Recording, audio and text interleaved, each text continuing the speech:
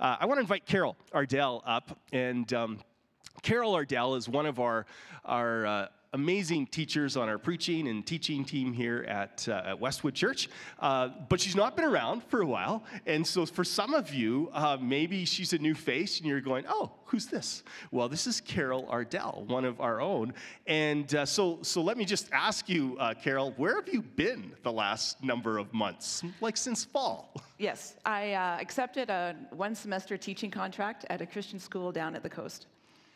So you're a gifted teacher. We're so grateful that you're a part of our team, but then you go down to the coast and you teach high schoolers. Mm-hmm. What was that experience like? Well, I was teaching Bible to grade 9 and grade 11 and grade 12, and once again, I think teachers are in the category of first responders because you never know who's going to show up on a Monday morning. So what was that like? Well, I was comparing it to coming here this morning, and my assumption is that most of you are here by choice. Not everyone in a high school Bible class is there by choice. They have to take the credit in order to graduate, so it's a bit of a tough crowd some days. Right, okay, well, it's maybe not totally unlike Sunday morning, but you know what? Let's give Carol a warm welcome back here. Thank you. Thank you, Carol.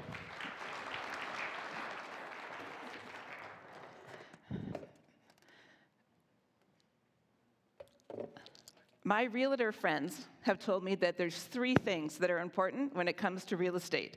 Anybody know what those 3 things are? Excellent. Location, location, location. And why is that important, and why are we talking about that as we're finishing up the series on the Sermon on the Mount? Because if we go back to the beginning of the Sermon on the Mount, Matthew is super clear at telling us it's actually a sermon on a mountain. And as Matthew was writing to a primarily Jewish audience, as people are reading his scroll, they're going to think automatically back to another mountain scene in their history. So go with me back a little bit to the book of Exodus, where Moses has just come down from the mountain and received God's instructions about how to live in relationship with him. And Moses tells the Israelites all the things that God has said. And then the nation of Israel, it says in Exodus 24, all with one voice, they say, we will obey everything that God has told us. We will do it. Everything he said, we will do it. So that's the beginning of the story. But then now we're in Matthew, and Jesus is portrayed in Matthew as a new Moses. And so at the very beginning in chapter 5, Jesus is walking along, and then he goes up on a mountainside, and he sits down. And for a Jewish reader, when a rabbi sits down, everybody leans in, because when a rabbi sits, he's about to teach. So opposite of how we are today, in a synagogue, or when a rabbi was reading scripture, everybody would stand, and then when the rabbi was about to teach, he would sit down. So in Matthew chapter 5, Jesus is up on a mountain, and he sits down. And so now he's ready to teach. And if we think of the story in Exodus as a framework for what we're talking about today, at the end of the Sermon on the Mount, there's going to be a call for a response from the people that have heard Jesus' sermon. So whether you think of Jesus' sermon, some commentators would say it was one sermon. Others would say it could be a mashup of his best teachings assembled together, as Matthew does in chapters 5, 6, and 7. So either way you look at it, Matthew's super strategic in how he writes down the conclusion to what Jesus' words were.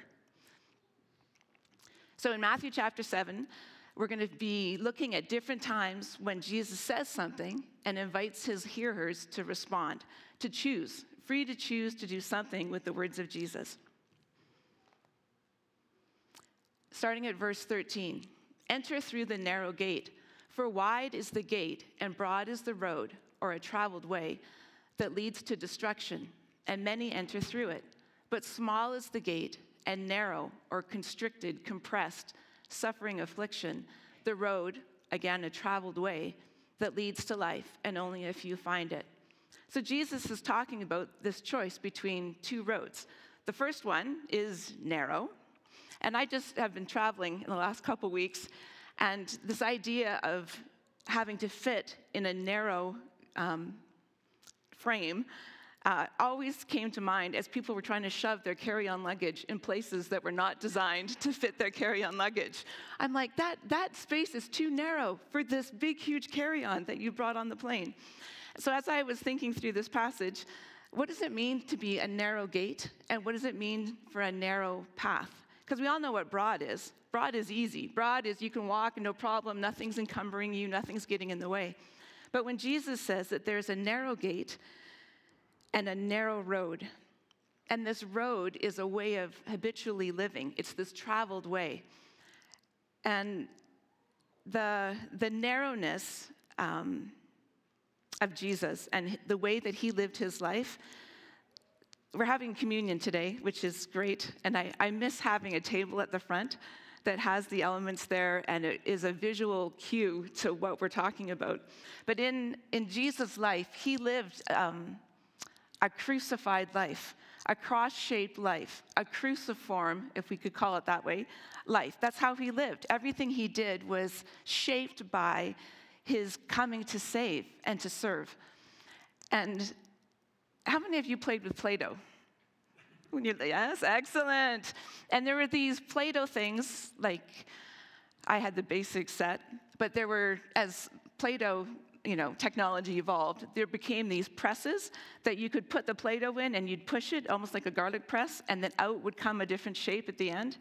And I think that this idea of a narrow way, it's like that Play-Doh press, that as we're in the narrow way, we're being pushed and constricted. Because this word, narrow, the use, it's really a constricting. Some people think the Christian life is restrictive, and I would say it's not restrictive at all, but it is constricting. It's pushing us and forming us, conforming us to the shape and the life of Christ. And this shape, if we took the Play-Doh analogy, it's a cross-shaped. So all that is Carol in this narrow road is being shaped and compressed and conformed to the image of Christ, which is cross-shaped. And so as we are walking this narrow road, we're day after day making choices that either help us become this cross-shaped life, or we're not, or we're resisting that. So this cross-shaped life, this cruciform life, Jesus is saying you have a choice. He just states that there's a narrow gate and there's a wide gate. He doesn't manipulate, he doesn't coerce, he just says there's two choices. You can choose the narrow way or you can choose the broad way. And what is the broad way? It leads to destruction. So some would think that, we want to choose the narrow way to avoid destruction. And I think there's a higher calling when it comes to choosing the narrow way. We choose the narrow way because we encounter Christ there. That's where we follow him as our rabbi, not so we avoid destruction. Because Jesus says this narrow, constricting way, it's going to be painful. There's going to be hardships. There's going to be suffering.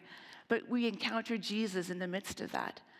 So it's not to avoid pain and suffering and destruction as much as to live our life conformed to Christ because we're following Christ and we're in relationship with him. Okay, the next section, Jesus says, watch out for false prophets. They come to you in sheep's clothing, but inwardly they are ferocious wolves. By their fruit you will recognize them.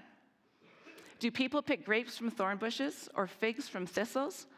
Likewise, every good tree bears good fruit, but a bad tree bears bad fruit. A good tree cannot bear bad fruit, and a bad tree cannot bear good fruit.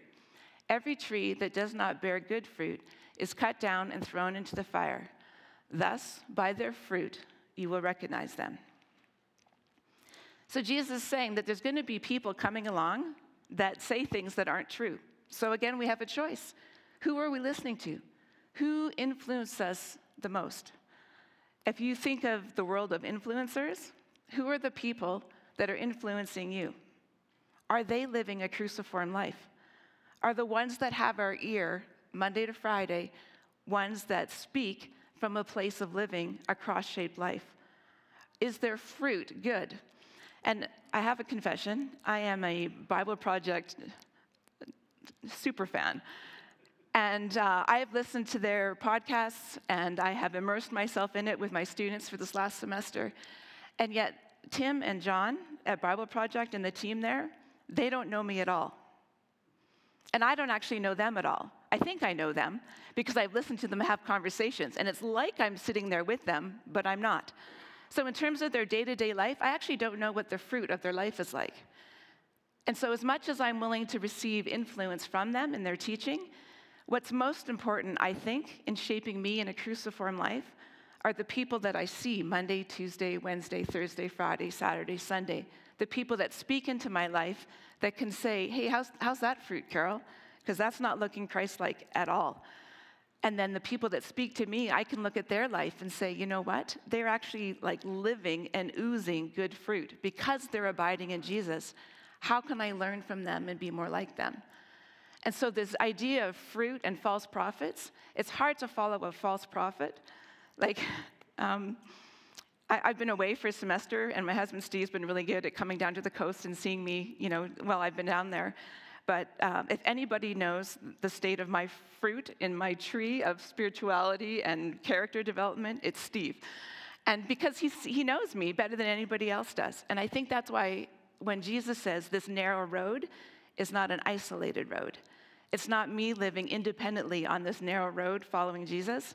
We're doing it in community. So there's tons of people on the broad road, but there's also community in the narrow road, and the community that we rub shoulders with for good and for bad, for joy and for pain. These are the people that help us live that cruciform life. So when it comes to Jesus, character is important. Throughout the whole Sermon on the Mount, it's the inner working, this place that fruit comes from, is most important to him. As you've heard it said, this, and this, and Jesus says, but I say, it's the inner motivation, it's the heart, it's the character development.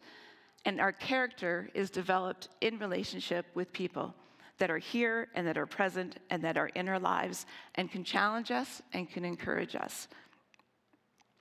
So the next passage, not everyone who says to me, Lord, Lord, will enter the kingdom of heaven. What? What does Jesus mean? Not everyone who says to me, Lord, Lord, will enter the kingdom of heaven, but only the one who does the will of my Father who is in heaven. Many will say to me on that day, Lord, Lord, did we not prophesy in your name, and in your name drive out demons, and in your name perform many miracles? Then I will tell them plainly, I never knew you. Away from me, you evildoers. So reading this with my class of grade 11 and 12s, I asked them, what impresses you when it comes to a Christ-following life? What impresses you? And so they were talking about different things that they'd seen or they had heard about people who do ministry for Jesus. And it's the big, it's the glamorous, it's the things that I get all the attention. And they would say, that's impressive. And then we talked about, what actually pleases God? What impresses us and what pleases God, ideally, would be the same thing. But when you look at this, not everyone who says, Lord, Lord, will enter the kingdom of heaven, but the one who does the will of my Father. So the question is then, what is the will of the Father? If it's not to prophesy in your name and drive out demons and perform many miracles, then what is the will of the Father? And in our microchurches this week, we'll be looking at this in a little bit more detail and in character, but it's our character that matters more than the accomplishments, because it's possible to do for God and have our heart not be obedient to him. And you say, well, what's an example of that? Well, if we go back to Exodus and we look at the Moses who led the people out of Egypt, when God gave the instruction to get water from the rock, the first time God said, hit the rock, Moses hit the rock, and water flowed out. And the people were satisfied their thirst. The next time, Moses said, the people are thirsty, and God says, speak to the rock. And Moses does what? He hits it. And yet, what happened? Water still came out of the rock. So in complete disobedience to God, God still used Moses' disobedience to give water to the people of Israel. So how can we say, Lord, Lord? Didn't we do these great water from rock things in your name? And I'll tell them plainly, I never knew you. Away from me, you evildoers. Now, this evildoers word is easy for me to say, well, I'm not an evildoer. They're the evildoers. But what does evildoer actually mean? Some translations will translate as lawlessness, which is a disregard for the lawgiver and the law and the words that they spoke. And I think that's a way better translation in the context of Jesus being a new Moses. Because Moses is the one that gave the law to the nation of Israel. And Jesus is saying, I've been just giving you my teaching. I have laid out for you what it looks like to be in the kingdom of God. And this is what it looks like Monday to Friday when our feet are on the ground and in relationship with one another. And so Jesus is saying, you're free to choose. You can disregard my teaching, or you can choose to obey. Because not everyone who just says, Lord, Lord, but it's the one that actually does the will, that lives out the teaching of Jesus. So my question for me as we were studying this as a class in high school, why do I think I belong to Christ? Why do I think I'm part of his kingdom? Is it because I say, Lord, Lord? Or is it because I surrender and submit myself to this cruciform life? When Jesus says, that pride, Carol, that's not going to fit through this cross-shaped thing that I want to conform you to. It's when I recognize that and surrender to my idea of what this Christ life looks like, and I say, okay, you know what? I trust your love for me, and so I will trust your wisdom as to what this looks like for me to live this out. The next passage, therefore, everyone who hears these words of mine and puts them into practice is like a wise man who built his house on the rock. The rain came down and the streams rose, and the winds blew and beat against that house. Yet it did not fall, because it had had its foundation on the rock. But everyone who hears these words of mine and does not put them into practice is like a foolish man who built his house on sand. The rain came down and the streams rose, and the winds blew and beat against that house, and it fell with a great crash. So I loved looking at this passage with the high school students, because I said to them, we read this. And we compared and contrasted. Okay, yeah, you got two builders, you got two houses. They both experienced the storms of life. What's the difference? And they both said, oh, like both classes said, oh, it's the foundation. The foundation is different. I said, okay, no, what is the foundation? And they're like, is this a trick question? And I'm like, no, it's not a trick question. And I said, what is the foundation? And so almost unanimously, even the kids that didn't go to church and were from a different faith background, they all said, Jesus is the rock. And I'm like, well, that's actually not what it says. In most instances, Jesus is a good answer, but in this case, it's not. What is the rock of this? It's the putting into practice of what you've heard. Both people have heard. Both people built a house. Both people have chosen a foundation, and both of them experienced storms. And then we talked a little bit more, and we said we usually think of the wise people are the people that sit inside the church building, and the unwise people are the people that sit outside the church building. However, Jesus is saying that there's two people that have heard the words of Jesus. So it's insiders who are following him and hearing his teachings, and he's saying even insiders that have heard Jesus' teaching have a choice to make, and you're free to choose. You can choose the foundation. So we can choose to be hearers, or we can choose to be hearers and doers. And when we're hearers and doers of Jesus' teaching, that's when we're the wise builders.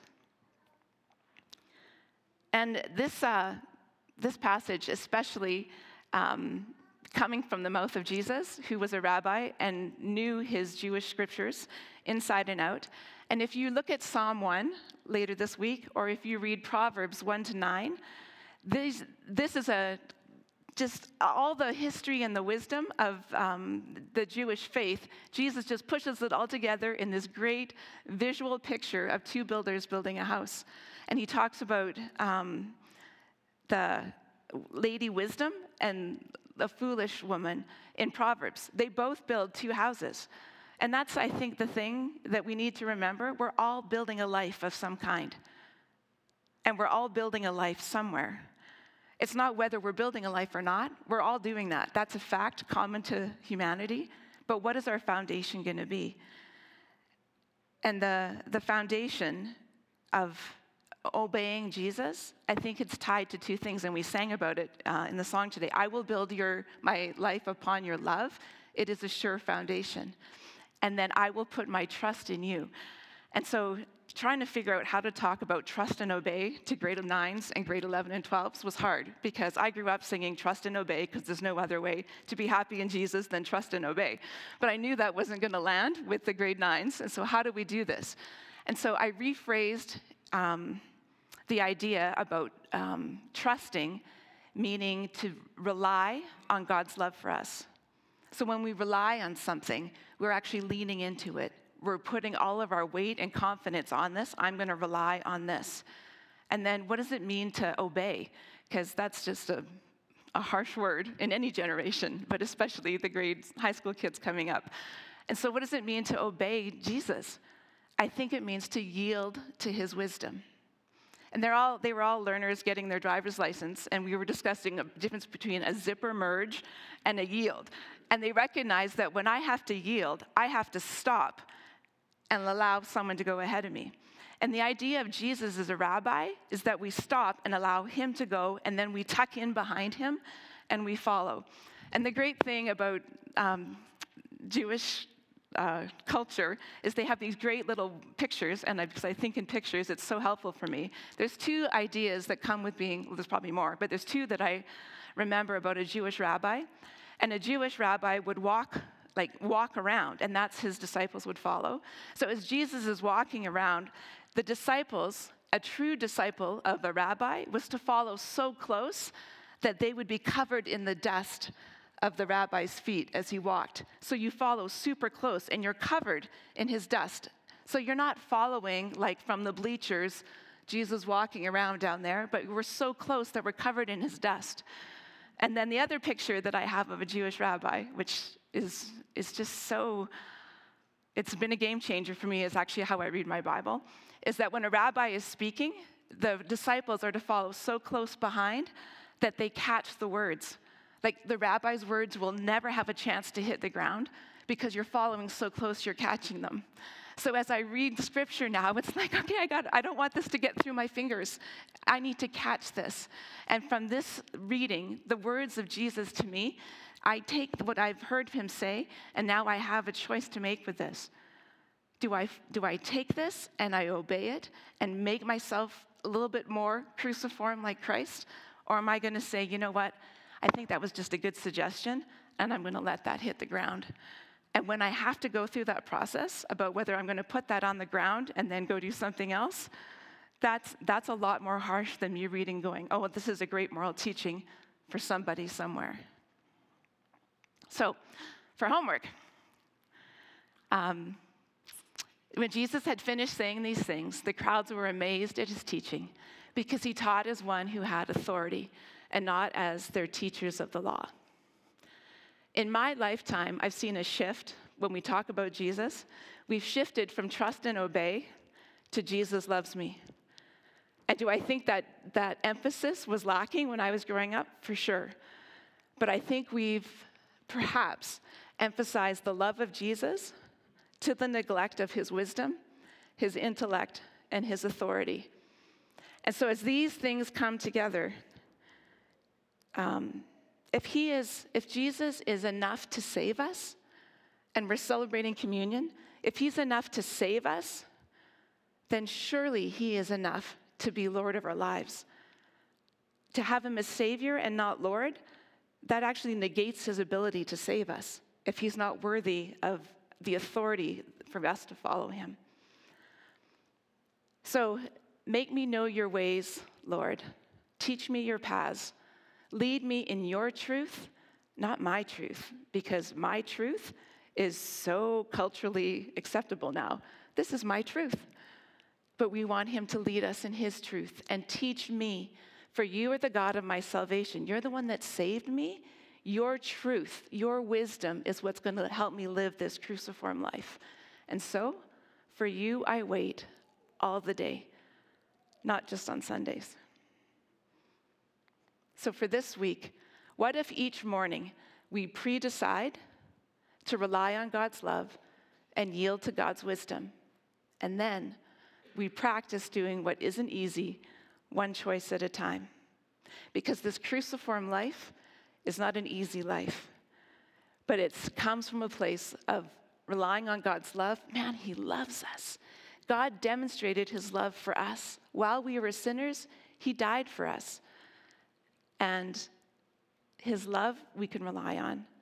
And then his wisdom is what we yield to. And that's how we become wise. That's how we walk the way of wisdom. And if I've discovered anything in the last 6 months of being down south and working in a high school, there is a shortage of wise men and women. There is a shortage of wisdom in each generation. And so how do we live as wise people? We rely on God's love, and we yield to his wisdom, and we become the cruciform body of Christ.